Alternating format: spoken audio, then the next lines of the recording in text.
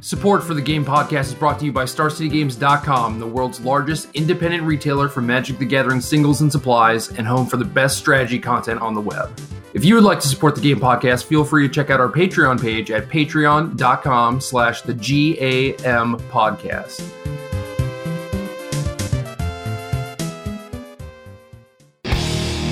Time to play the game. Okay! Game on! Time to play the game. Game on!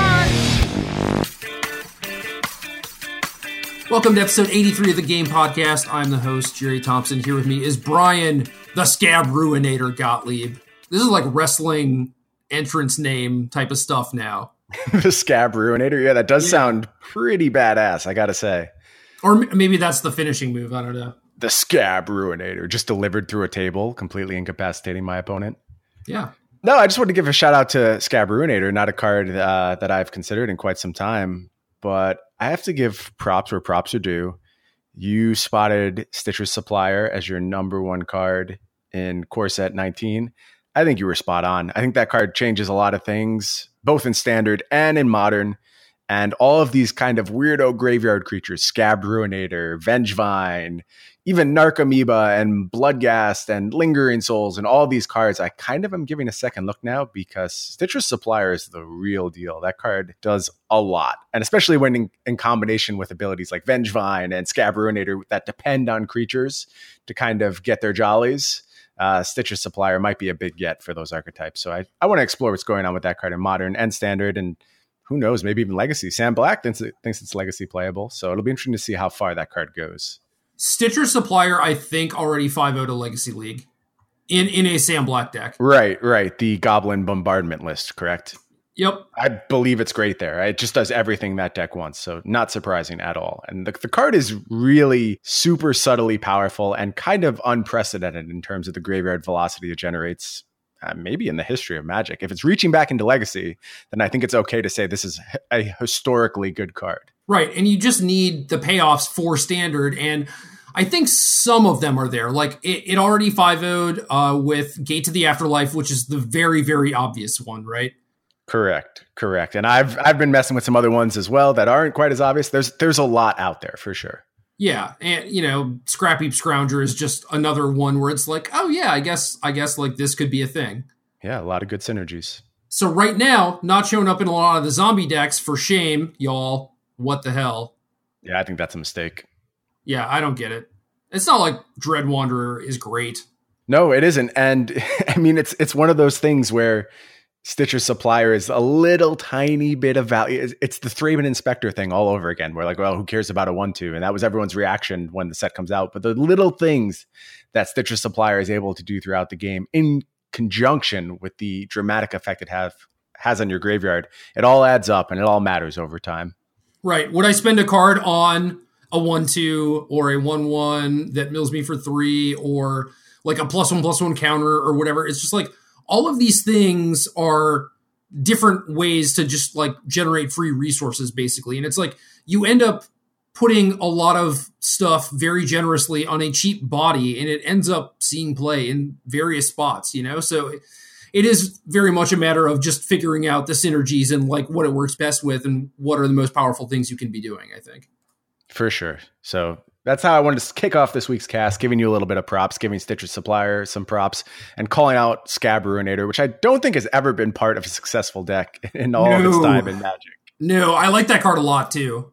I did when it came out. I remember being very excited. I may have even pre-ordered it because that was back when I used to like pre-order things that I was high on, but that card might have started at like $25. It might be a shameful pre-order. And yeah, it's like bulk mythic.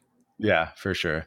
But it looks good, right? 3 mana, 5/6. Maybe it's just waiting for the right pieces around it, and maybe those pieces are Stitcher's Suppliers. Who knows? Anything could happen.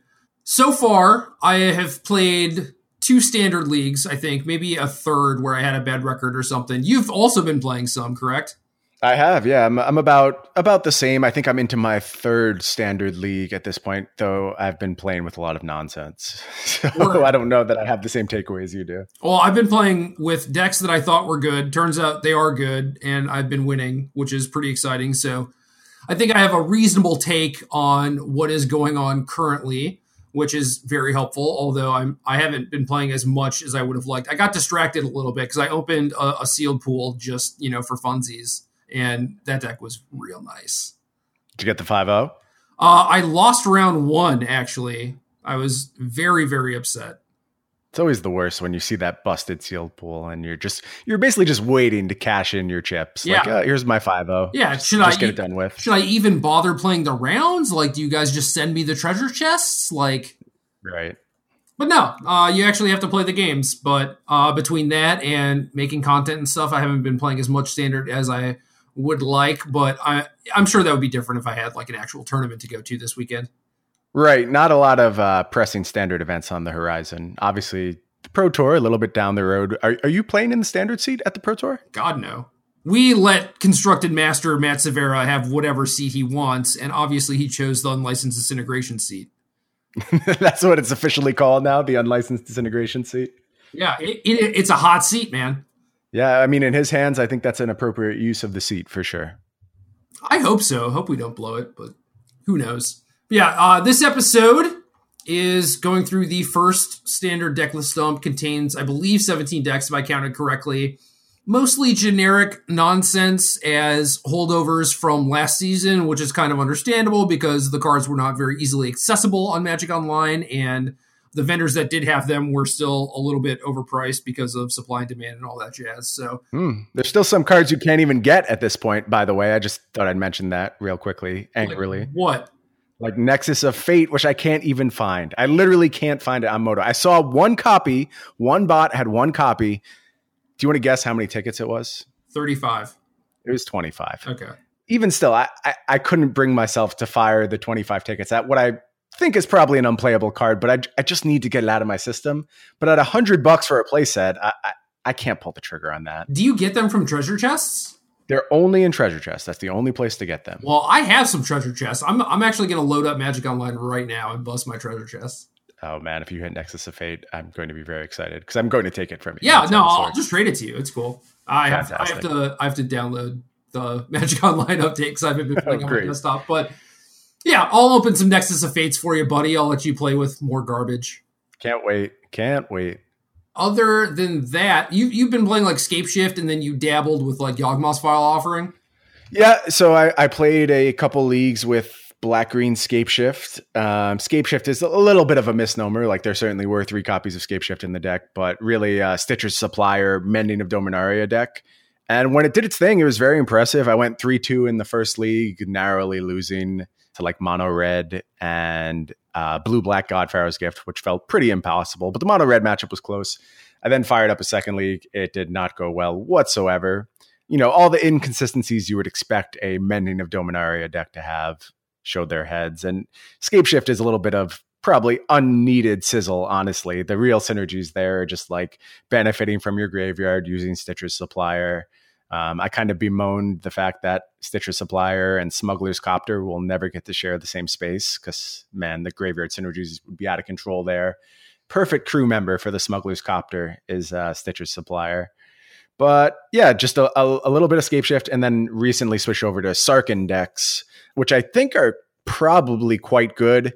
The Yawgmoth's File Offering packages, just something I wanted to try out. I knew I was being a little aggressive in what I was asking for from my deck. I think probably won't be the way to go, but good to cross that card off my list. You know, it's one that the power level seemed like it could be there for standard, but just non-exile based removal at 5 mana is a little much right now, I think. Okay. No, that's reasonable. How do you feel about like the Wayward Swordtooth, Ramunap Excavator stuff?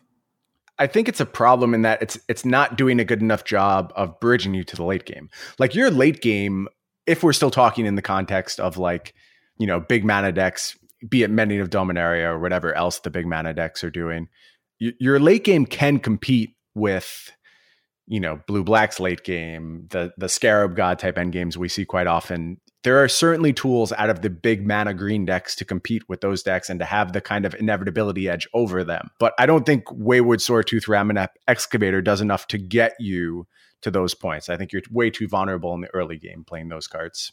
Okay, fair enough. Well, I opened my 2 treasure chests. I guess I had sold some. How many Nexus of Fate? I bricked, man. I'm sorry. I got 20 play points in an irrigated farmland. Worthless, completely worthless. I mean, I don't know what the distribution is. It must be fairly rare if it's demanding that kind of price right now. I'm home for the weekend. I'll likely be playing some standard. I will save all of those treasure chests. Awesome, and then we'll crack them live. Maybe. I guess we could do that. I was gonna say by save them, I mean I'll open them immediately and then just like open trays with you, and then you'll be like, "Ooh, a Nexus of Fate," and I'll be like, "No, I didn't get any." Yeah. Well, that's been my experience thus far with Magic Online. So why would it change? Why would I ever be able to play with the Magic the Gathering cards I want to play with on Magic the Gathering's online platform? What a ridiculous expectation on my part to think I would be able to access this card. Man, do you think that people are gonna suffer the same fate in real life? I am. I mean, I don't know where to get my hands on this card. I don't know. Like I said, we've done this before, but it feels very Yu-Gi-Oh-ish to me to have a card that, even if it's just the crazy people like me who want to play it. But I keep interacting with people on Twitter who are like, "Oh, I can't wait to try this deck out. Do you have any info on this deck? You know, where are you at on Nexus Fate?" And I'm like, "I don't know. I can't get my hands on them. I can't tell you anything about it." Yeah. Oh man. Maybe someday. Someday. All right.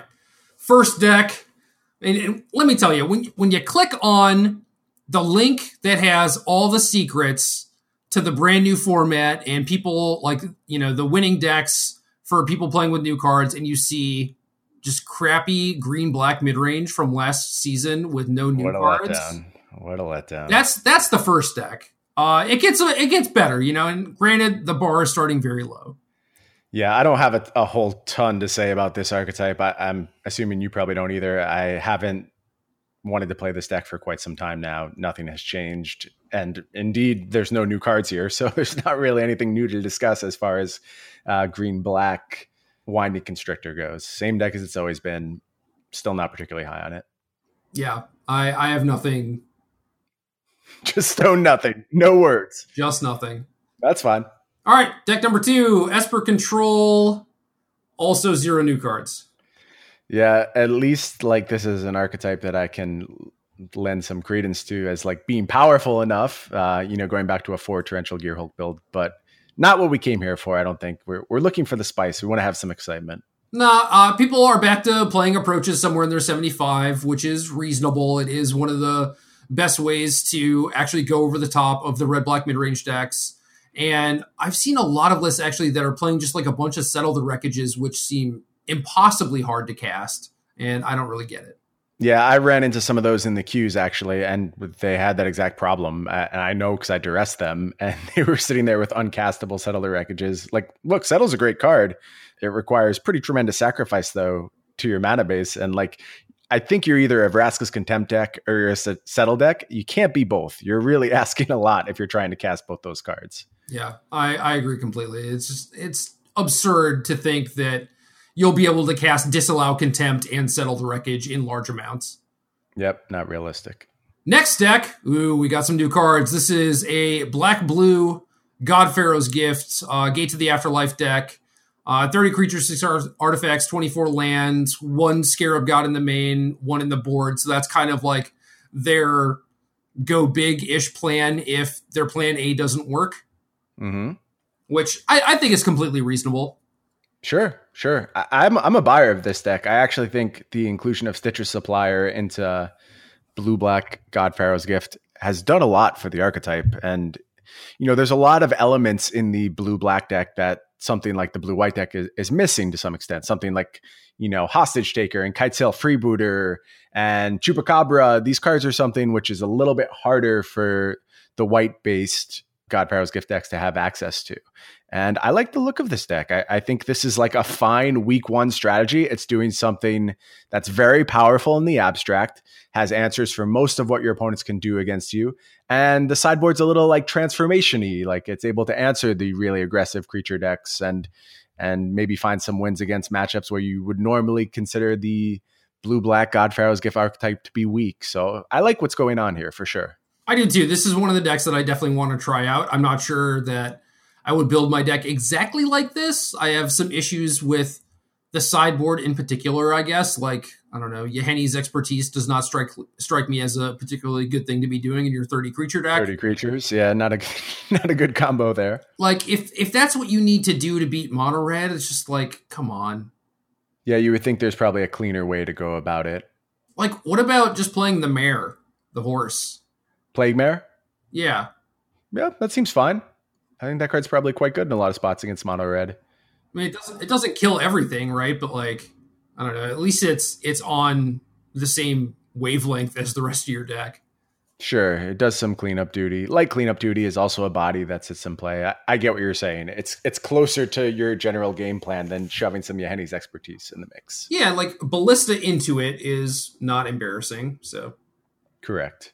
One of the interesting things I had considered when putting together my first draft of Blue-Black God Pharaoh's Gift was, instead of playing the Scarab God in this kind of alternate win condition slot, I looked at Graveyard Marshal. Just a small like value creature that kind of facilitated the beatdown plan with a 3/2 body, but in the late game could get all this fodder that you have floating around and make something out of it, make an army out of it. I think that I was a little overzealous in my assessment of that card. I do think it's very good, but I think it's a zombies card, and trying to extend it outside of that base is kind of asking it to do a little bit too much. I basically agree with that. I think the mana is also not trivial for a card like that, especially when you're trying to play Minister of Inquiries. And I think one of the strengths of the Gate to the Afterlife decks is being able to play a bunch of 1-drops.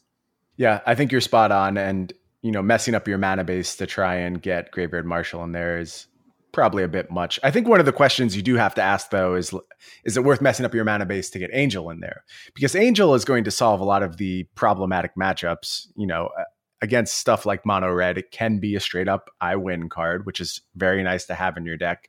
But it comes at a cost. It comes at a significant cost. And that's going to be something that it'll be interesting to see in the early weeks of this format, whether people are willing to pay that cost or if Blue-Black proves to be the correct way to be building the God Pharaoh's Gift deck at this stage. Yeah, it's even possible that this deck should just be like free rolling to Angel of Inventions, right? Like maybe you don't play the Concealed Courtyards and actually try and cast it, but like maybe it should be in your deck somewhere. And if just have the Aether Hubs, and if you hit the 2 Aether Hubs, so be it. Otherwise, it's uncastable. Yeah. I guess this deck, like, it only has Champion of Wits. It doesn't have, like, the charter courses that you see in the blue-white ones. So maybe It's not very reasonable just because if you draw it, it's pretty bad. But, again, no, you have Gate to the Afterlife, too. Yeah, you're fine. You are fine. So you want to take the chance. You're saying it's time for... I'm saying... You want 4 angels in here? Do you want 2 angels in here? What do you think? I'm saying that if the red matchups are bad and the only way that you beat them in game 1 is by assembling your combo, and the way that this deck is built currently, you assemble the combo and you still lose like 40% of the time. Right. And that's probably a bad place to be, right? So it's like, well, maybe you do need to put Angel in your deck somewhere. And then the question is, do you try and make it castable or not? And I think trying to make it castable if you're playing 4 is probably reasonable. Maybe it's not reasonable compared to like what it does to the mana base. But if you're only playing like 2 or whatever, I think you can just like free roll 2 copies. Like you can play like 2 copies of whatever creature you want, I think. Yeah, well, I was going to note that the increased velocity this deck is gaining from having Stitcher's Supplier in the 75, the just percentage of cards you're going to see find their way into your graveyard throughout the course of the game is now going to be much higher than it's been in the past with similar looking God Pharaoh's Gift decks. And the velocity is going to make an immediate difference. And maybe a simple inclusion of 2 Angel is not the same cost it would have been previously. It's way easier to find one of those 2 Angels in your games against Mono Red now that you have Stitcher's Supplier in the mix, which it's dying in that matchup. Like Stitcher's Supplier is going to get you 6 cards every time you play it, plus the 7th because of its own body, plus, who knows what Gate to the Afterlife shenanigans are going to be going on. So you're going to see a lot of your deck hit the bin. And I think 2 Angels is pretty low cost and probably changes around a bunch of matchups for you. Yeah, I could also, from playing these God Pharaoh Gift decks, like I have animated Minister of Inquiries several times, and It is very awkward that in order to get the mill from it, you have to use it on your turn because it gains haste until end of turn, right? Mm-hmm. So if you reanimate it and just pass, you can't activate it until your next turn. And you just need it as a blocker. So like being able to reanimate Stitcher's Supplier is great, both because like you generally want to, like, if that's your best target, like, obviously you want to mill yourself some more, right? Right. and find like the actual juicy things. So this does it. It also blocks or attacks whatever you wanted, and then still has a dice trigger. Like, yeah, you are absolutely correct that like this deck is going to see way more cards on average because of Stitcher Supplier. Yeah, and it's the Stitcher Supplier is the reason I'm interested in these archetypes, and not just blue-black, but basically every flavor of God Pharaoh's Gift you can think of benefits from including Stitcher Supplier. I think you have to look at all the color combinations, what has changed, what's new, because it's kind of a whole different ballgame with this card in the mix. You're able to assemble your combo so much more reliably.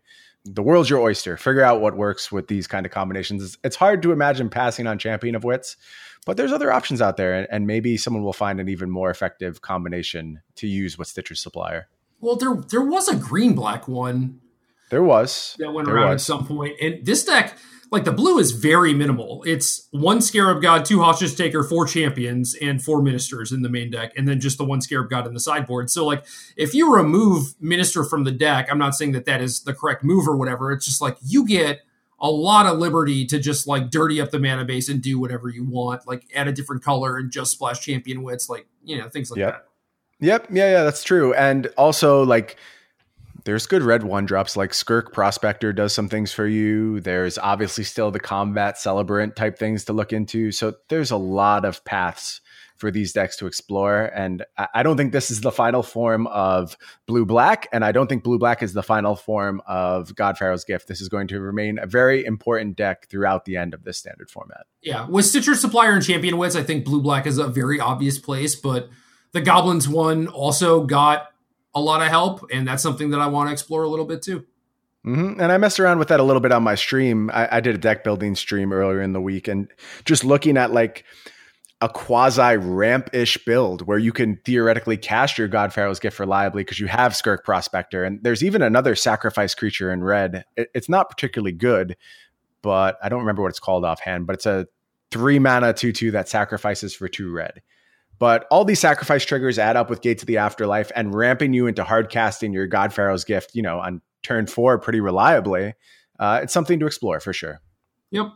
Next deck, we have the Sifter Worm deck, except it's not the Sifter Worm deck because this one is, I don't know, just like kind of tame. This is straight teamer, only 7 Aftermath cards.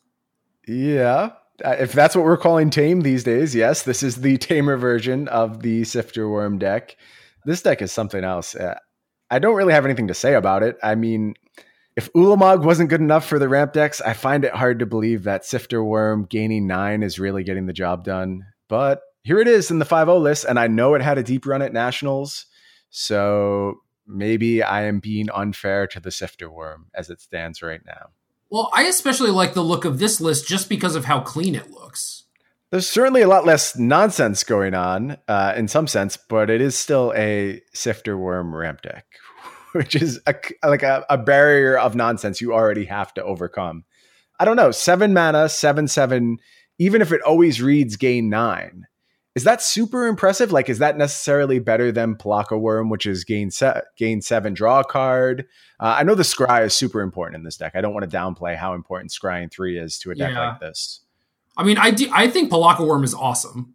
Me too. It's made its way into several of my lists already. Yeah, and I agree with you. I find it very sketchy that Sifter Worm is ever better than Pelakka Worm. I mean, I guess in theory, this mana base with like 5 mountains, 2 islands, some colorless lands, even though it has 28 land, good God, maybe the 1 fewer pip is that relevant. I don't know.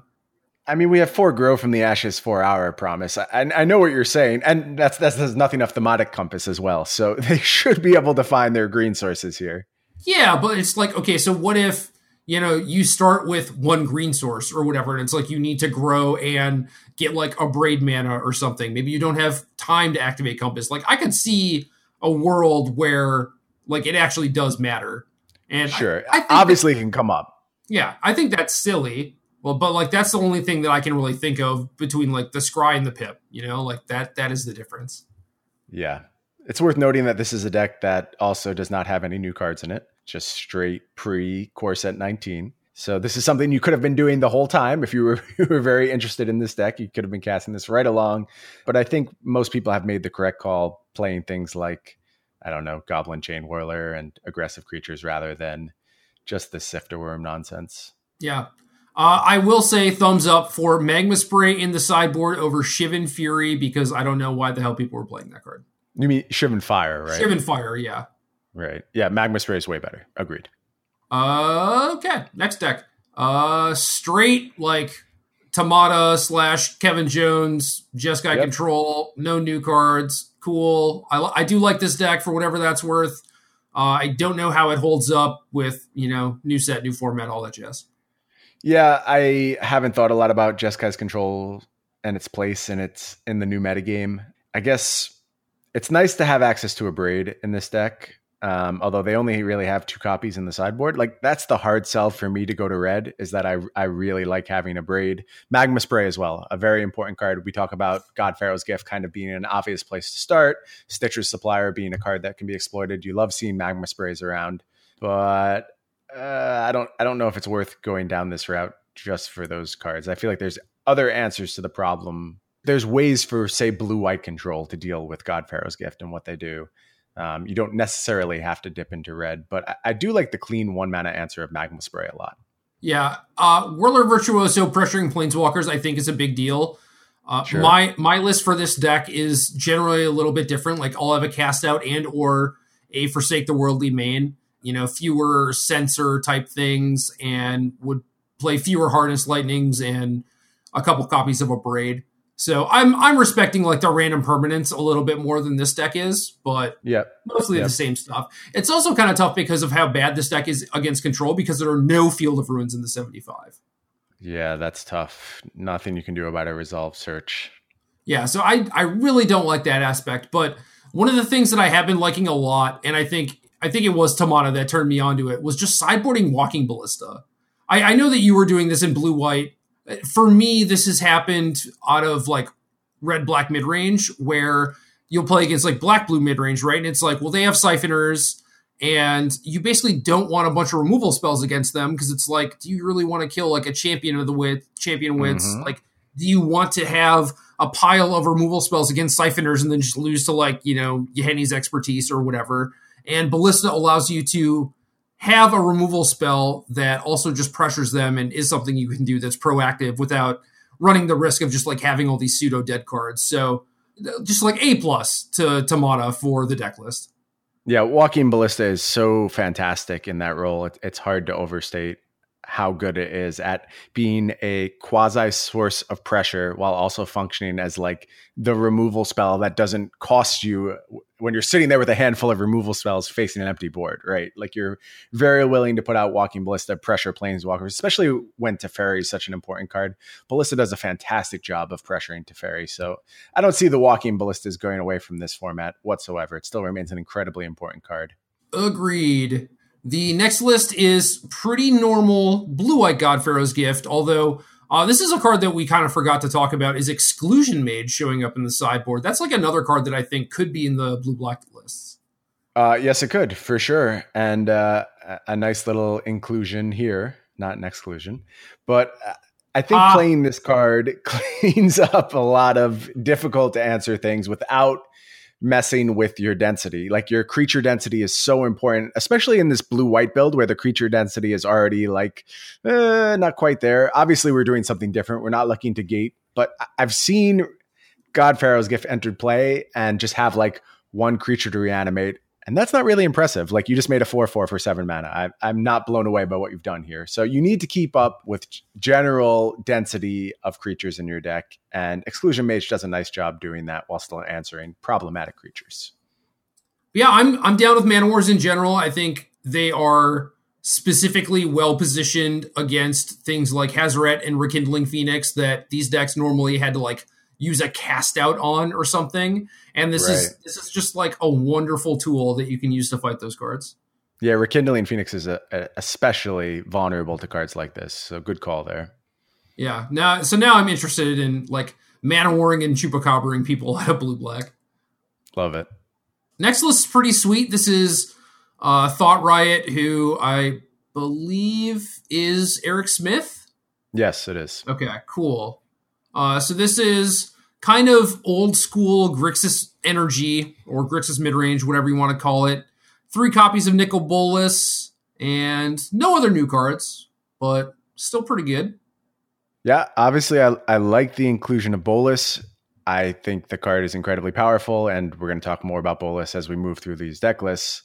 I still hate this style of deck, though. I still have zero interest in the 16 removal spells, 16 creature Grixis lists. I feel like they're so awkward. At least there's a main deck Arguel's Bloodfast here, which thank you, Eric, for bringing some reason to the table. No, check this out. You think Bloodfast is good in this deck, right? But there's 26 lands, the mana's not good, and 8 of them are the cycle lands that ETB tapped. Like, I've tried to Bloodfast in Grixis, and it just, like, doesn't really work because of how slow and awkward your mana is. Black-Blue's card power level is pretty low, and this deck's, like, power level is, you know, it's fairly high, and that mostly makes up for the awkwardness, but, like, Black-Blue is, like, so smooth and its curve is so low that, like, you have time to Bloodfast. But this deck just doesn't. Interesting. So you think the tap land mana base kind of precludes you from being able to access that avenue of card advantage? Well, I think you just start every game behind anyway. The red doesn't necessarily add anything to like catch you back up, at least in a, you know, better fashion than black blue midrange. And I think like Bloodfast and black blue, like you will activate it twice even against something like mono red. And this deck just never gets a chance to activate it, which is maybe fine. Like, hopefully you still get to transform it and do, like, the Scarab God stuff, right? But, like, it is definitely not as good as you would think it would be. Interesting. So the payoff for Arguel's Bloodfast here might be more actually on the flip side than the front side of the card. I mean, that's what it was for my black-blue deck, too. Okay. So I guess then I'm looking at Arguel's the wrong way. In this context. I mean, if you want to look at it as like a hammer for control, yes, it is that, but the problem is that the way control decks are built now with all the Gear Hulks and Teferis is like, it's pretty easy for them to go over the top of you. Yeah, you can definitely outcard advantage Arguel's Bloodfast pretty easily. Does this interest you at all? Is there any appeal to this style of Grixis as far as you're concerned? There are 2 Nicol Bolas decks I like. It is black-blue Splash Bolas and red-black Splash Bolas. Agreed. And I'm with you entirely. If you want to play like 6 cards total, like maybe your red-black deck needs like Jace's Defeat or Negate in the sideboard. Maybe your black-blue deck wants a couple of braids just because you're already there and you have 10 red sources. Cool. But going full ham and, you know, playing Contempt and Torrential Gear Hulk and Magma Spray is not what I want to be doing. Yeah, I've always hated this style of deck, and it's been popular for such a long time now. All of the Grixis quote-unquote energy lists have always been something I just never got. They never clicked with me. This continues to do the same thing, although I do think Nicol Bolas, awesome card. It probably benefits this archetype. There's just better homes for it in my eyes. I agree completely. So let's move on to this next list then. I like it. 21 Zombies. Swamps. 21 Wow, you must swamps. be super excited to see zombies as a playable tribe again. I am, but I'm not excited by like these like Crypt Breaker and Dark Salvation were magic cards, right? Yes, they were. They were serious magic cards. Crypt Breaker in particular. Yeah, like those are cards that allow you to grind, and these are just like, all right, I diagraph Ghoul, Dread Wanderer into like Lord of the Cursed, and it's like that's not what I want to be doing. Like those are the elements I moved away from with my zombie deck, and I think that's what made me successful. So, along those lines, how can you make this zombies deck better? What is out there to change the fundamental game plan? You don't want to be this anemic beatdown deck. You want to find a way to go long. And I think, you know, Graveyard Marshal's a great start at that. A lot of reach for this list. And it's doing the whole trick with Liliana's Mastery. Are you an 8-lord person? Are you someone who thinks you need to temper down the lords a little bit and just look for staying power and maybe even like Scrap Heap Scroungers, things like that? Well, Scrap Heap Scrounger is in this list.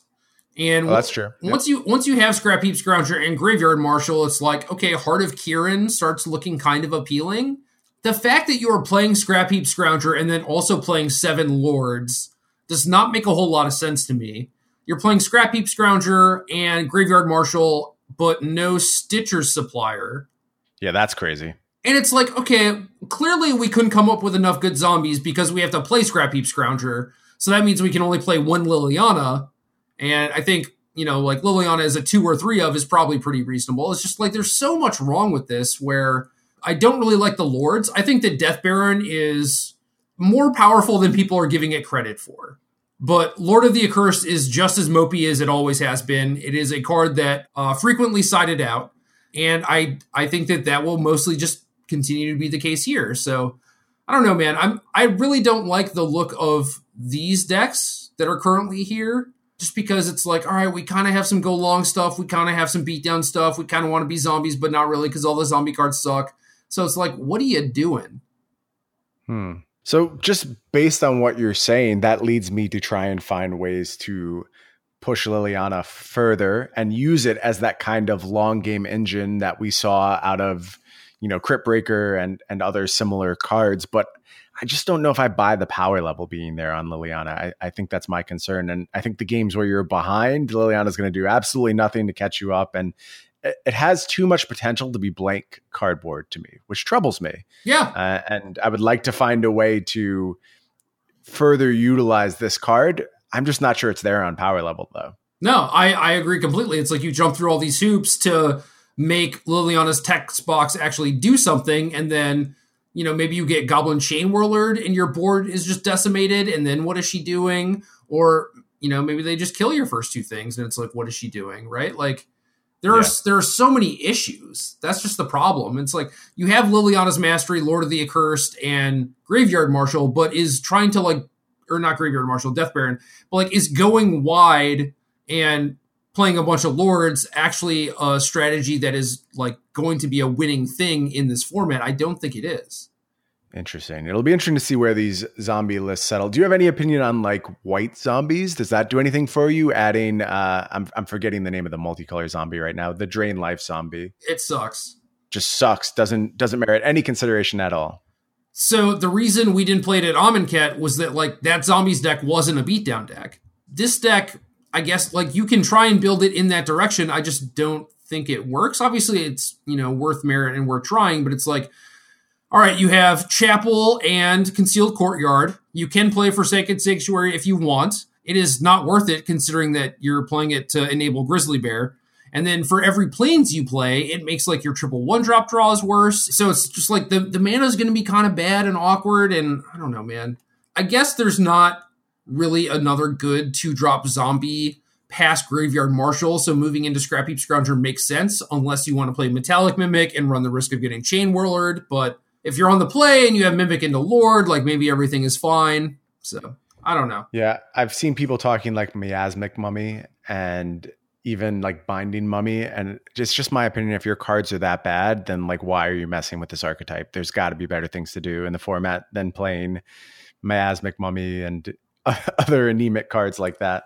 Dude, Miasmic Mummy is fine. I would actually be down with that card. You like it over Scrap Heap Scrounger? Well, if you're trying to do 12 Lords and Liliana's, yeah. Okay. It just feels to me once we're scraping the barrel for the draft shaft, I don't know. I think there's very powerful things to do in this very, very large standard format. And I'm not convinced that trying so hard to make these zombies work is really presenting any angle of attack that other decks aren't prepared to address. Right. To be fair, the format as a whole is somewhat light on sweepers in general.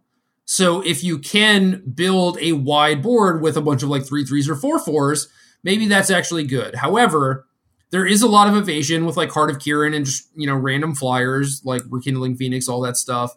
And also a lot of the decks that exist are just very good at breaking up those boards.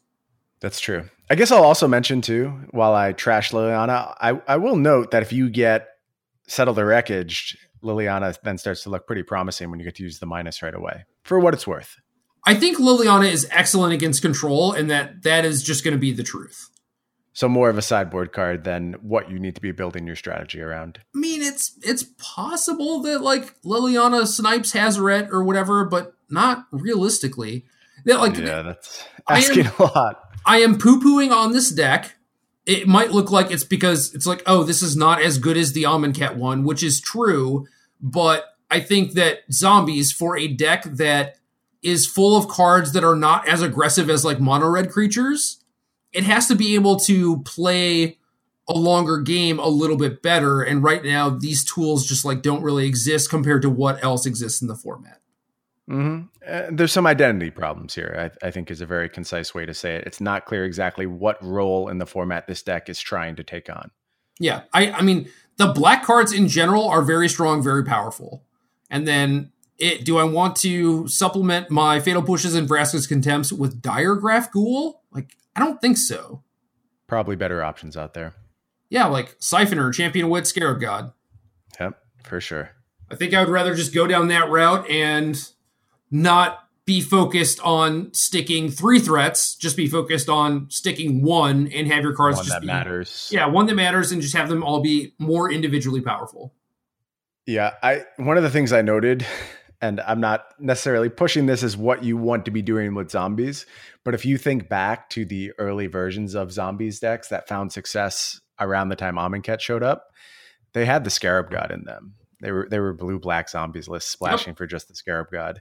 And I think that the Scarab God being this quasi-lord while also functioning as a late-game engine, it might actually be doing the job that you want Liliana to be doing in these decks. And that might actually prove to be a better splash than something like the white splash. And keep in mind, too, then you get access to ways to mitigate sweepers, which would be a vulnerability of this deck. It's just a question of, is the A plan good enough of attacking with a bunch of derpy zombies to let you bridge into things like Scarab God and being able to negate wraths and those type of plans?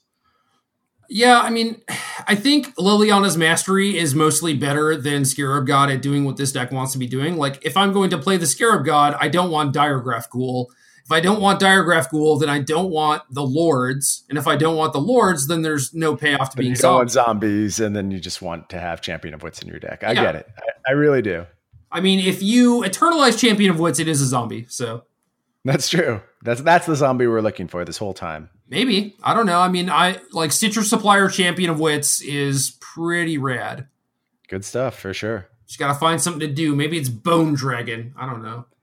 Yeah, I mean, Stitcher Supplier enables... Look, we talked Scab Ruinator at the start of the show. Stitcher Supplier enables some crazy stuff. It's a very powerful Magic card. Bone Dragon on its face feels very underwhelming to me, but time will tell. Bone Dragon is not good. That would be my instinct as well. That Bone Dragon just is not doing enough. Hot take right there. Nobody's prepared for the Bone Dragon smashing that we're about to do. Next deck, 3 Flamekelds, 4 Viashino Pyromancers, love it. Sideboard, 3 Banefire, love it even more. In your 22 land deck, you love these 3 Banefires? Dude, you need a way to close against control. I buy that. I'm not sure how often Banefire is going to be the best way to do that. I don't know. This is one of those decks where like you either do your thing or you don't, and it's going to be pretty hard. I like Banefire isn't going to fix any of the deficiencies where you don't. You'll just get closed out of the game too quick. But I do buy this deck. I mean, this seems like a very, very powerful version of mono red. You know, we talked a little bit last format about how these hyper aggressive red decks might be the way to exploit the red-black decks. I think that still remains true, and I think Pyromancer is actually a fine addition to this deck. Yeah, especially with Flame of Keld. You know what enables Banefire? Flame of Keld? No, well, yeah, but your opponents settle the wreckages. That's a punish. Right. That's true. That's a good look. And it's just like the games go long anyway. Like you have Kenra, you have Bomet, you have Flame of Keld. Like you have ways to both generate and utilize extra resources. So like it honestly wouldn't surprise me if, you know, that's kind of what the games come down to. Just like opponents just chilling at 7, has a disallow, they think they're good, and it just isn't. Yeah, I would note that they're probably like the plan against those control decks is probably like the 3 Chandra, 3 Banefire. In that case, I really wouldn't mind seeing a land in the sideboard here. It just feels like you want to go to at least 23 when your plan is to get bigger like that. Space is tight, though. Obviously, people are always hesitant to give a sideboard slot over to a land, but it looks like they're going pretty large here, and I think a 23rd mountain could make a difference. Yeah, and then do you cut the shocks post-board, or like when you're boarding in that stuff, or do you cut Soulscar Mage, or some combination? My instinct would be shock first, but that could leave you vulnerable to, you know, various plans where there's some kind of creature that's going to hold the ground. I know a lot of decks are boarding knights in that spot. You still have outs, obviously. You have your lightning strikes and wizard lightnings. My instinct is shock, but I would have to play a little bit more to be sure on that. Yeah, I think it's interesting. And a lot of these decks were playing Fight with Fire because it deals with Lyra, and then you also have the late game option of kicking it and, again, punishing a Settle the Wreckage. But if that is your plan, I think Banefire is just better unless you are specifically worried about turn 5 Lyra. Yeah, and it is worth noting this deck is probably pretty vulnerable to turn 5 Lyra if they go back in that direction. Not a whole bunch of outs there. You have to staple 2 removal spells together, which this deck honestly does fairly well. The fact that you get the Wizard's Lightning discount does a lot for you. Yeah, and you have Soulscar Mage too. Right, very true. So maybe they're able to cobble wins past the occasional Lyras that show up, but Lyra's not at a particularly huge percentage of the metagame right now, if I had to guess. It seems to be trending down as things stand. So yeah, most of the control decks are blue-black based, and there are some green-white decks running around, but not a ton. So that's a perfectly fine thing to ignore right now. Yeah, I like this deck in general. I'd give this deck a pretty enthusiastic thumbs up. I think you could do worse than sleeving this up for a tournament this weekend. Me too. Next deck is Steel Leaf Stompy, splashing black. 4 Blossoming Defense, 2 Heart of Kirans, 30 creatures, 24 land. Pretty simple.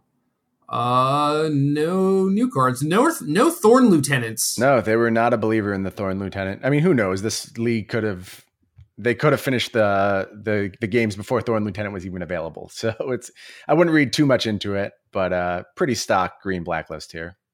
What do you make of the fact that I don't know if we talked about this at all, when the ban decision came out on Goblin Chainwhirler and Ian Duke wrote about win percentages in Standard based on their internal Magic Online data, this was the deck with the highest win percentage out of everything in the field.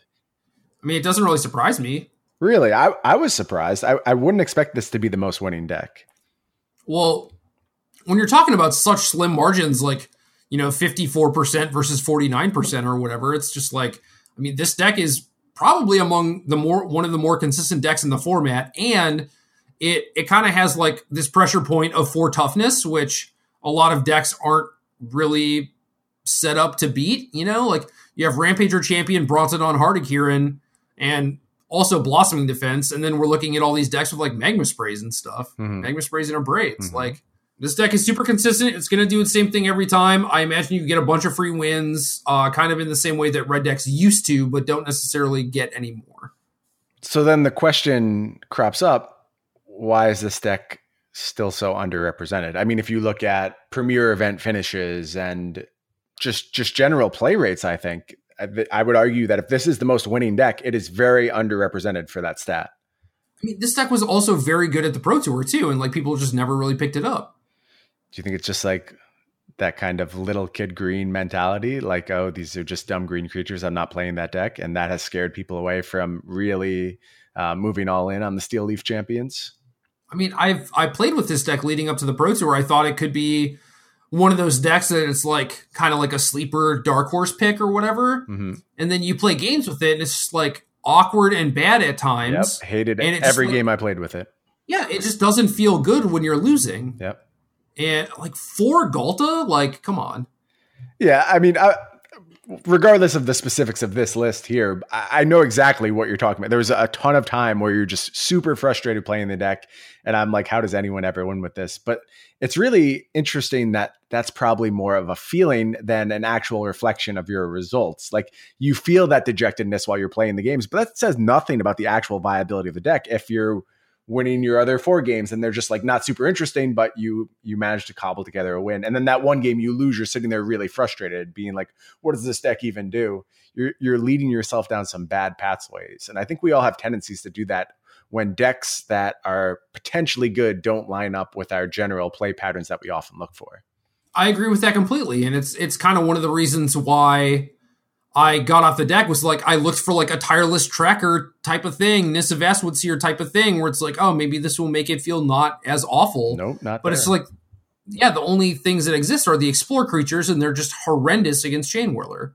And you already have Llanowar Elves, so it's, you already run the risk of getting blown out, so it's like, you don't really want to add more stuff along those lines, so it's like, I don't know, maybe you play like way more lands than other people play. Like maybe that actually helps. You do have the Oasis and everything, and Scrap Heap Scrounger, Commit Memory if you're that deck. So I don't know, maybe that's the key.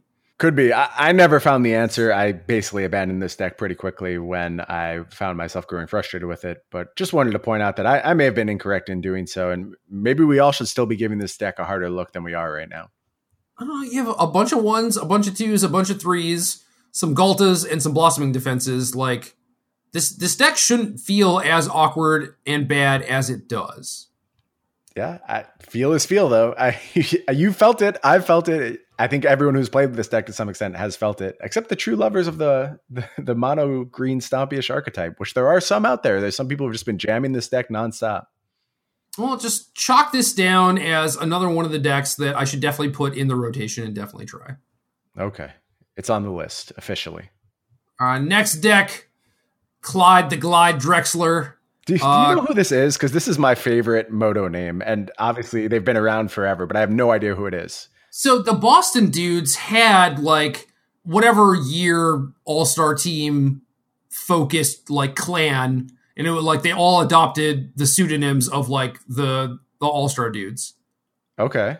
But only Clyde the Glide has survived to this point. That's the only one I see regularly. Only he stuck with it. I know that Siggy was one of those dudes because he was a Boston dude. I'm like, yo, Siggy, who is this guy? Because I know the story of the clan. He's like, yeah, I think I know who it is, but like I forgot, you know? Like he just can't remember for the life of him who this person is. All right, so I know all the Boston people listen to this podcast, so someone get in touch with us and tell us who Clyde the Glide Drexler is. Someone must know. Like Clyde plays a lot, wins a lot, is the current trophy leader or tied for it, last I checked. Was playing like white-black Eldrazian taxes and winning a bunch with that in Modern before people were. Like, their decks are generally like pretty tuned, and like I feel like this person is really heads up. You know? I agree. I always take note of results from Clyde the Glide because they're, one, omnipresent. You always see their name included in the results. And two, usually interesting. They're not stock, but they're not like off the wall zany decks. They're just like little tweaks that I'm like, that's worth noting. Yeah. So for example, this deck is pretty normal, red-black mid-range, except also has Nicol Bolas and the Scarab God and one copy of Banefire. I think that's super awesome. I mean, the late game present in this deck is tremendous, but they haven't completely given up on the early game either. There is some pressure to be gained from your Soulscar Mages and your Scrap Heap Scroungers and your Chain Whirlers. You still do that aggressive beatdown thing once in a while. I think it's less than typically you see in these decks. And certainly like Unlicensed Disintegration is at kind of a low here. There's not a ton of artifacts. You're just dealing with Scrap Heap Scroungers, Pias. But the deck is still capable of those aggressive starts while still having a super solid late game. 26 lands, I kind of love. I wouldn't expect to love it, but in this version of this archetype, I really like what's going on here. You have Bolas and 4/5 drops. Like, why would you not play 26, you know? The thing that I think is more out of place is the Soulscar Mages. So I wonder if that's like a concession to not a ton of outs against something like Hazoret, or just like, I needed a 1-drop and this doesn't die to Chain Whirler and has some noticeable impact on the board. But I mean, there's only, what is it? 1, 2, 3. We have 12 non-creature spells in the deck. So you're not even getting the prowess trigger all that often. You really have to be saying like, I want my 1-drop to not die to Chain Whirler. And I think the -1/-1 counters matter. Yeah. I mean, being able to abrade a Nicol Bolas or a Lyra or whatever definitely matters. And the sideboard has 3 Chandra's defeats. So it is pretty clear that, you know, you use Soulscar and Chandra's defeat to tag team to kill a Hazoret. That's perfectly reasonable to me. And yeah, this is another one of the Nicol Bolas decks where I'm like, okay, this is a cool way to build the deck that I didn't necessarily think about. Like, porting Nicol Bolas into red-black makes sense, but it's just like, wow, you kept like the entire shell of red-black, added Bolas, and then you're like, hey, while I'm here, might as well add the Scarab God. Right. Goblin Chain Whirler Splash Bolas is pretty incredible, honestly. I think it works. I'm not bashing it. The mana seems fine to me. I can totally buy there's enough sources for everything you want to do here. But it's just crazy that that's the path we went down. And when I was building my Bolas decks, usually Chain Whirler is one of the first things I abandoned. And that's what brought me to like the Yawgmoth's Vile Offering style Bolas decks and, you know, relying on things like Pia instead of just going the Chain Whirler route. But Clyde said, time for Chain Whirler and made it work. And I really like the look of this list. If I were to play a league without some nonsense, this is probably like a stock list that I could very much see myself enjoy playing. Well, check it out. You look at these lists specifically. How many creatures are in each deck that die to Chain Whirler? Like right now, we are approaching the point where it is actually safe to cut them. But the reason that I've kept them is both for a lack of other good 3-drops and because it accrues Heart of Kiran. Mm-hmm. And it's like, it's also just not that bad. Like, especially once you go up to 26 land, like all you really need is like the 22 red sources. Right. I say all the time that I think people downplay the first strike aspect of Chain Whirler. Like just being able to set up behind that first strike wall matters in so many games. It does. Like the card is very good, even if you're not specifically picking off 1 toughness things. But at the same time, it's like we're not chained to it by any means. And are things better right now than 3 mana 3/3 first strike? In the 3-drop slot for this deck, I think it still remains the best option. I would rather have it over Pia at this point. So yeah. And I basically think the same, which is why it's kind of awkward where it's like, guys, we're at a point where we actually could cut this. Yeah. Yeah. It's just like, well, why? Yeah, it's it is still like the best 3-drop. So even if it's not killing anything. Yeah, that speaks very much in favor of like the difficulties we've had with Chain Whirler. And I think we both were kind of like waffling on the ban or no ban issue going back a couple of weeks, where I could see the upsides of both decisions, but that's where it really gets to me. It's like the format has adapted around Chain Whirler, and it's no longer like this huge point of vulnerability where all these decks just get blown out by it. And it's still the correct choice. Like that's super problematic. And you're playing a 3-color deck. You have Nicol Bolas in your deck, and it's still just like, no problem. Yeah, Chain Whirler, why not? Anyway, next deck, more Nicol Bolas action. This is the black-blue mid-range version, splashing for only Nicol Bolas as red cards. Yep. That is correct. The only red card in the entire 75 is Bolas. I'm kind of okay with that. I really don't hate it. Yeah, I actually love this. This is Oliver Hart, a.k.a. Andrew Jessup. He always builds very good decks at the start of formats. Mm-hmm. Like, I think that is probably the thing that he is maybe the best at, aside from just, like, normal technical play, Yep. Yeah. And I remember he was very strong out the gate with Sultai going back a few sets ago, and he seems to have found a new 3-color combination that he's very much into. Yeah, I like the black-blue mid-range deck. It did just win U.S. Nationals.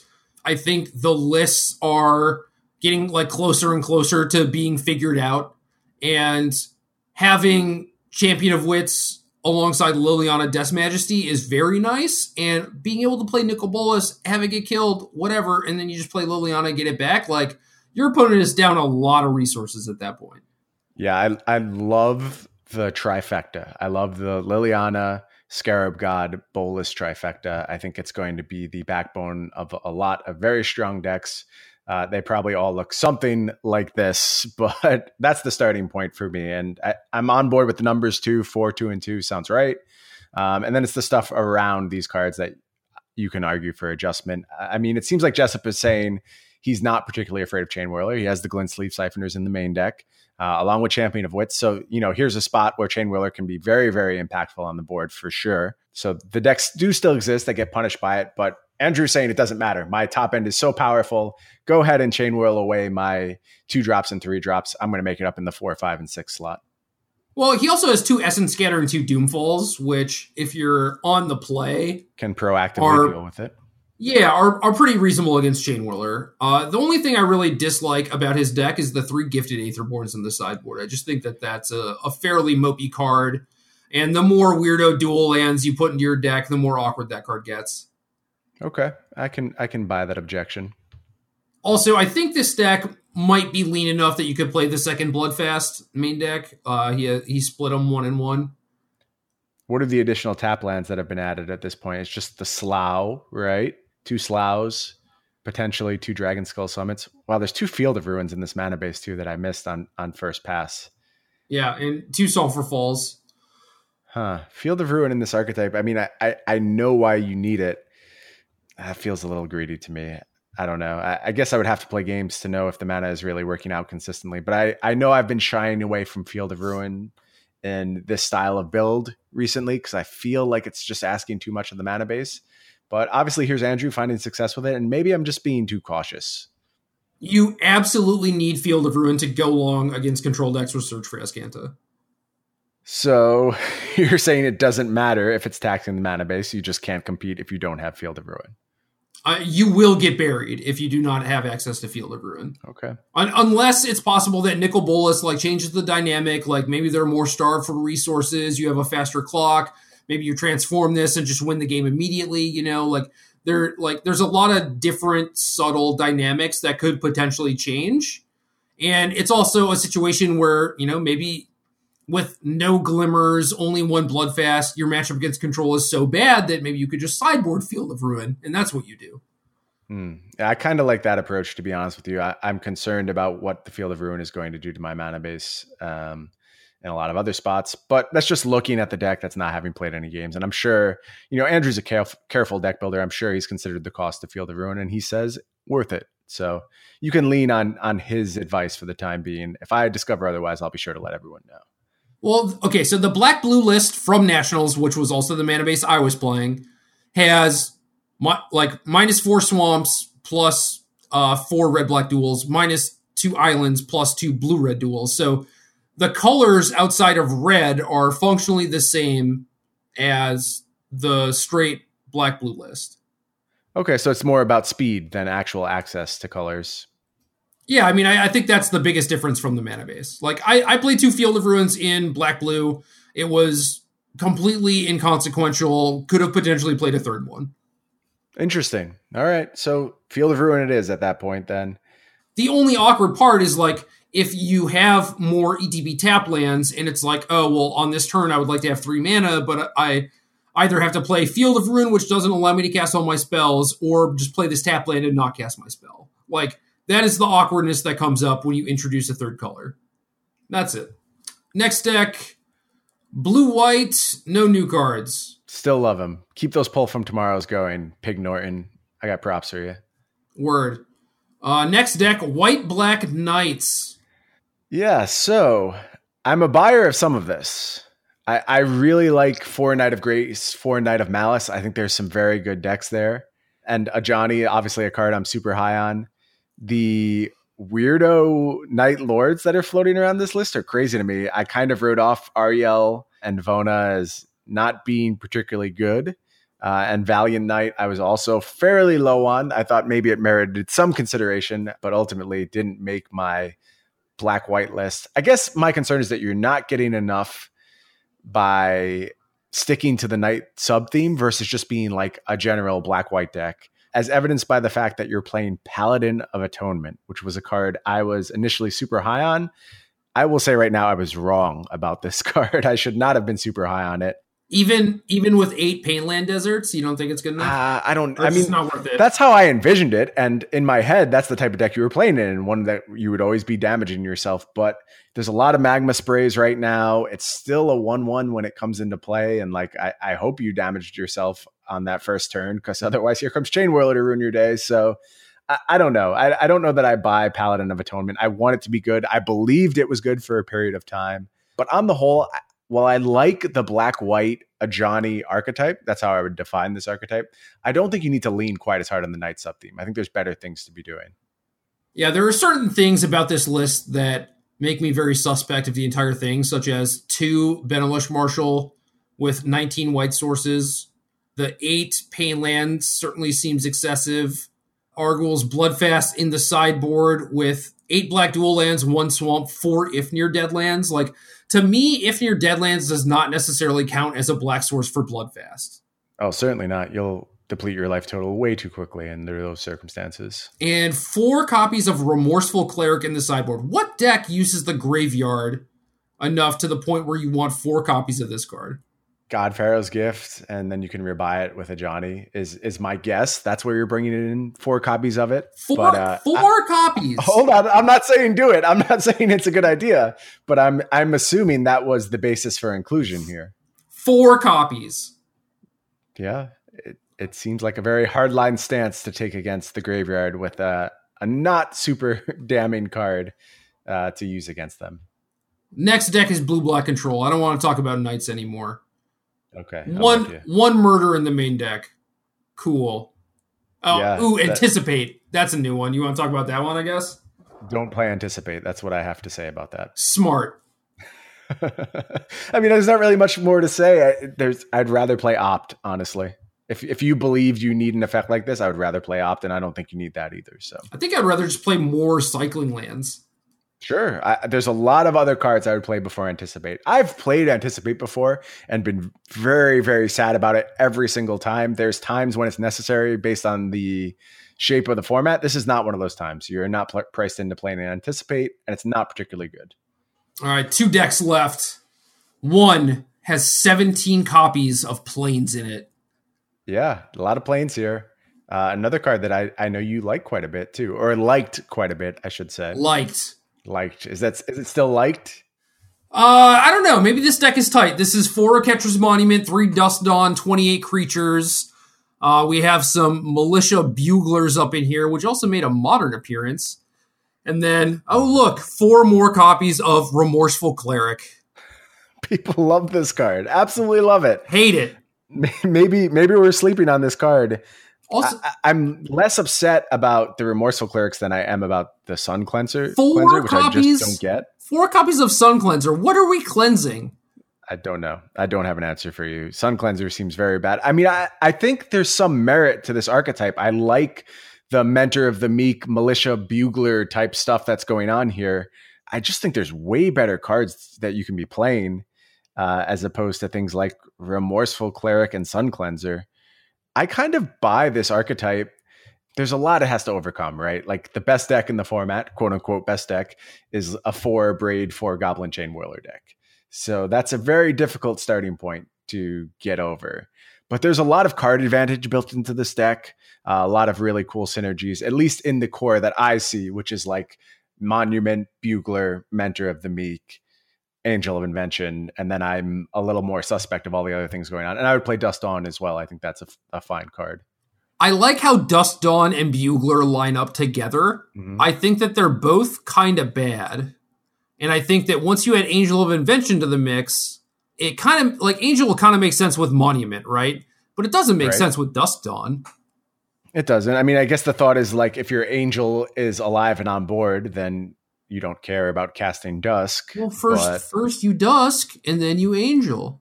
Right? But I don't know, man. I just kind of hate that stuff. So, not a believer in this archetype. Do you think this can be refined to a place where you're on board? I'm telling you, I think the card advantage synergies are a nice little package that this deck has added. But it just seems like there's cleaner. Even something like Avery Mechanic, I would buy over Sun Cleanser just to get rebuys on like my Buglers and do silly things with my Monument. That seems way better to me than having something like Sun Cleanser in the deck. Yeah, I mean, maybe 1/4 is just good enough to block against red, but it's not. Yeah, and you have like other fine cards you can play against red, like the 4 copies of Sunscourge Champion that are in the main deck. Knight of Grace is like fine as an early blocker. Yeah. You don't have to play something as awful as Sun Cleanser. Yeah, I liked this deck when it had Cloud Blazer and Bygone Bishop. So it had a lot of different ways to just have an engine, find the monument, find the important pieces. And it also had things like Spell Queller. So you had Disruption, you had like a flying game plan, you had reasonable removal. It was just like so many things about that deck were good. And people are just trying to recreate that with these basically bad cards. The disruption aspect is what's sorely lacking here. I mean, you're kind of just solitarying and hoping it's good enough. And your cards are just so much worse on average. Sun Cleanser, Remorseful Cleric, Sunscourge Champion are just very weak Magic cards. Yeah, in comparison to the rest of the format, I'm with you. You need everything to kind of mush together and make a nice synergy. So I don't know if Oketra's Monument is in the spot it needs to be to become a player again in the format. I do like that core. I think the Mentor of the Meek Militia Bugler stuff is interesting. And, you know, maybe it takes some more work to suss out the pieces around it. But you're right that the disruption is sorely lacking in this deck. You just have a bunch of 2-power dinguses. Yep. It's just not, it's not good. And also mono white, very clearly does not have a lot of good sideboard options based on this person's sideboard. The Baird, Steward of Argive, you're saying that's not top tier tech? I mean, if you want everything to work with your Dusk Dawns, then sure, but I don't think you will have Baird in the same matchup as you will have Dusk Dawn. I guess like mono green, but still. Yeah, I don't know. That doesn't seem like a constructed playable Magic card to me, but do you think you're gonna time will tell. Do you think you're gonna bring in Baird and then have it die, and then you're gonna Dawn it back and then replay it and still be alive somehow? No, I don't think that. Yeah. I don't think that at all. The answer is no. Last deck is very normal red-black. Yeah, no spice here. Just, I mean, this could be like, I think this may in fact be like Owen's list from the Pro Tour. I don't remember the exact 75, but it is very close, if not the exact 75. Right. So not a lot to report on there, just standard red-black. But I will say that deck continues to be fine. I think there's probably some other more powerful stuff you could be looking to do at this point with this kind of shell. Bolas. Yeah, I've been playing. That's the one. I've been playing Scrap Heap, Heart, Sarkhan, Bolas, Glorybringer, and it's felt great. Yeah, I think Bolas is great. I think Sarkhan's great, and missing entirely from this deck dump. It'll be interesting to see what comes out on Thursday. So this is the first deck dump we're looking at, just so everyone knows when you go and pull this up. This is the July 9th deck dump. Obviously, by the time this hits, there'll be one more deck dump to look at, and we'll be pouring over all those results with you folks and seeing exactly how things have changed. But it wouldn't surprise me to see Sarkhan make an appearance in those next lists. Well, it wasn't me because I only went 4-1. Next time. I suck. All right, we have a question. You want me to read the question? Yeah, give me a question. This is from Kane Reinhard. Kane says, we spend a lot of time talking about how to improve our own play, but what are some of the ways you found effective to help elevate the people we play with? That's a cool question. I love that Kane is looking out for, his playtest partners, his community, seeing ways to not only worry about how am I making myself better, but how am I making the people around me better. I see a lot of like lower to mid-level players who are basically always trying to save face. That's how I would describe their behavior. They're always trying to justify a play or recreate a situation so that their line looks favorable and justified.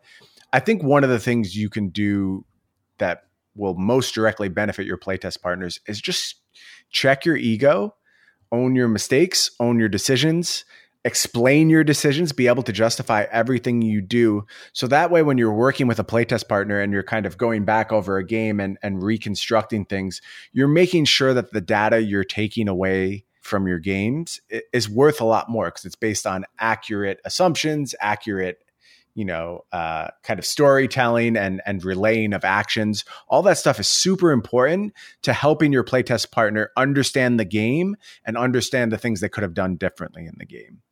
Present your options to them. I could have done this. I could have done that. But I thought you may react in this way.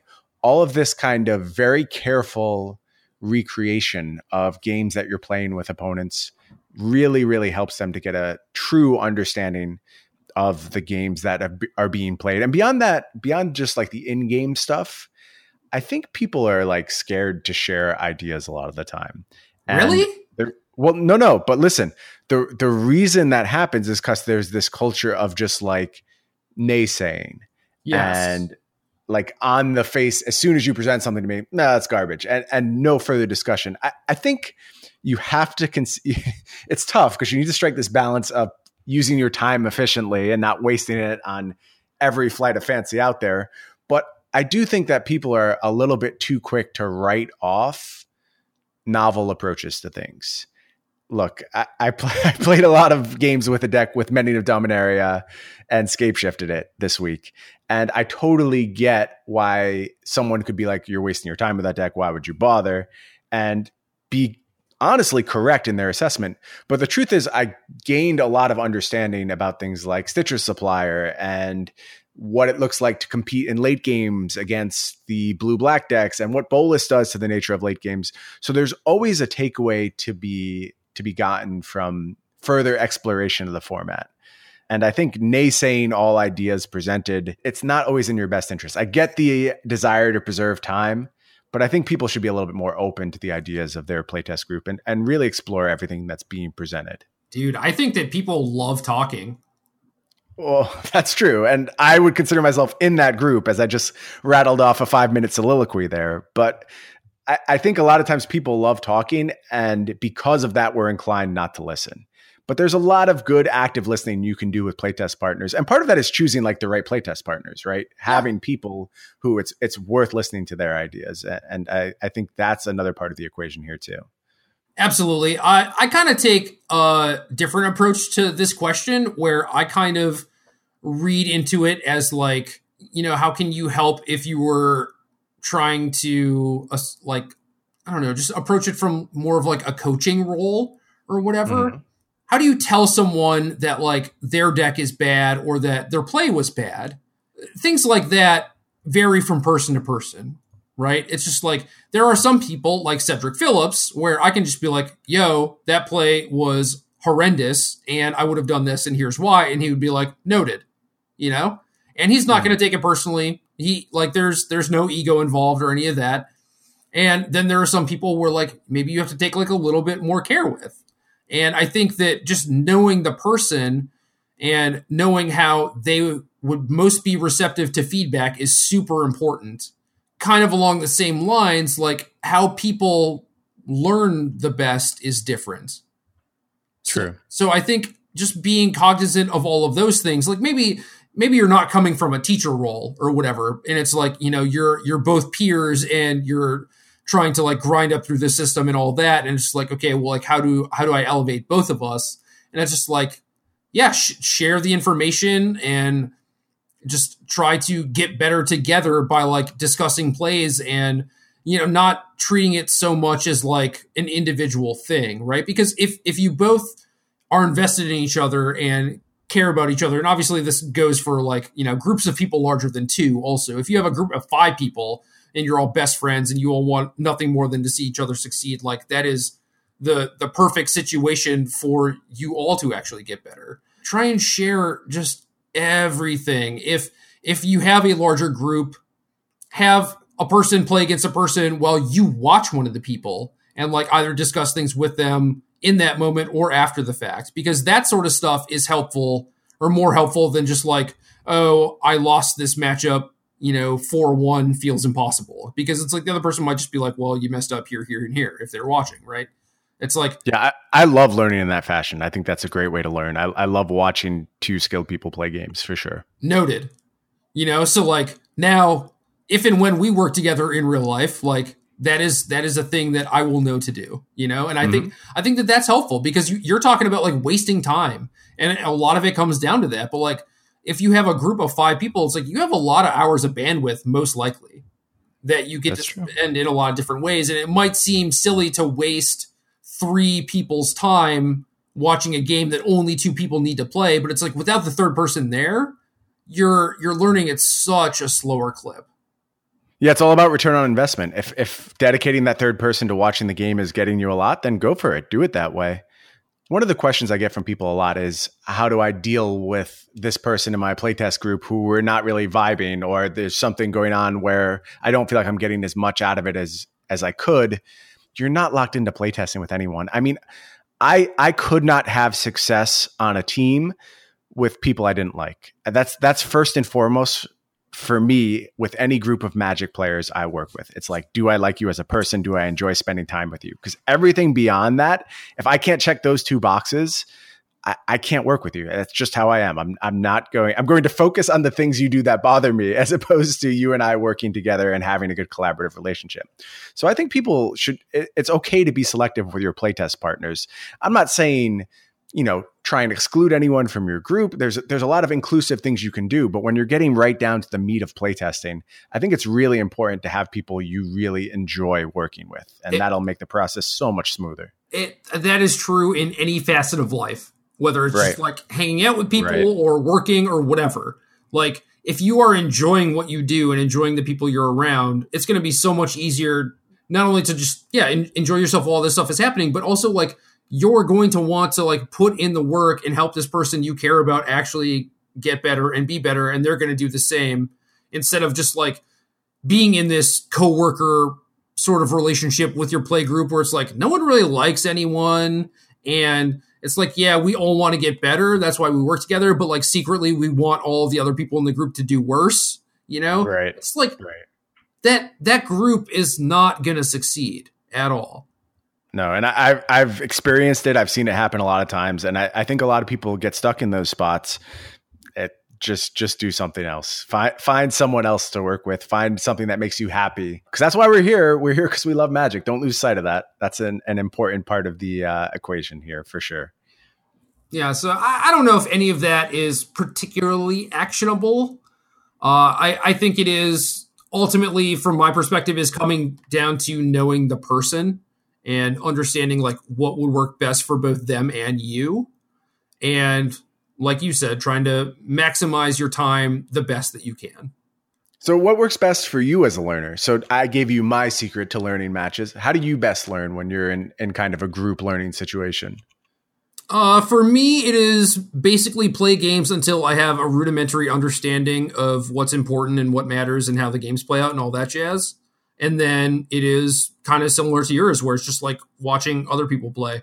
Part of it is because like I can sit and think while things are happening and try and like put myself in their shoes and like, what would I do if I were playing this game right now? I have so much more time to think and process things compared to like when I physically have to hold the cards and make decisions and shuffle my deck and all that nonsense, right? And I can also just like multitask doing that while also looking at deck lists or like reading Reddit or, you know, whatever it is, like finding whatever other like morsel of information might be out on the internet, you know? So I don't know. It just helps me a lot. I feel like there are a lot of diminishing returns on playing physical games, and people who've worked with me in the last 5 years know that I will, you know, I'll put in a lot of work 2 weeks leading up to a pro tour. And then like the 2 weeks immediately when we're like in the cabin in the woods or whatever, it's like, I will play very few games. Like there's just no need for me to. It is funny how much our process, like the things you were describing, exactly the same feelings I have when involved in the testing process. I think I just get more sitting back and observing and multitasking and learning. And it's cool that everyone has their own approach to things. And I guess the most actionable thing you can say out of this whole discussion is like enable your co-players' learning styles, like figure out what works for them and enable them to do that. And I probably will lead you to both have greater success. Right. And, you know, help them understand what helps you too. Yep. Just as long as you're working smooth and there's good communication and, you know, people aren't trying to like force things down each other's throats, right? It's like, if I know that this person enjoys playing mono red and wants to play mono red and also like mono red is a fine deck, I'm not going to try and get them to play blue black control, right? Like that is just disastrous for both of us, basically. And I feel like a lot of people end up in those situations too. So yeah, just get to know each other. Love it. That's game.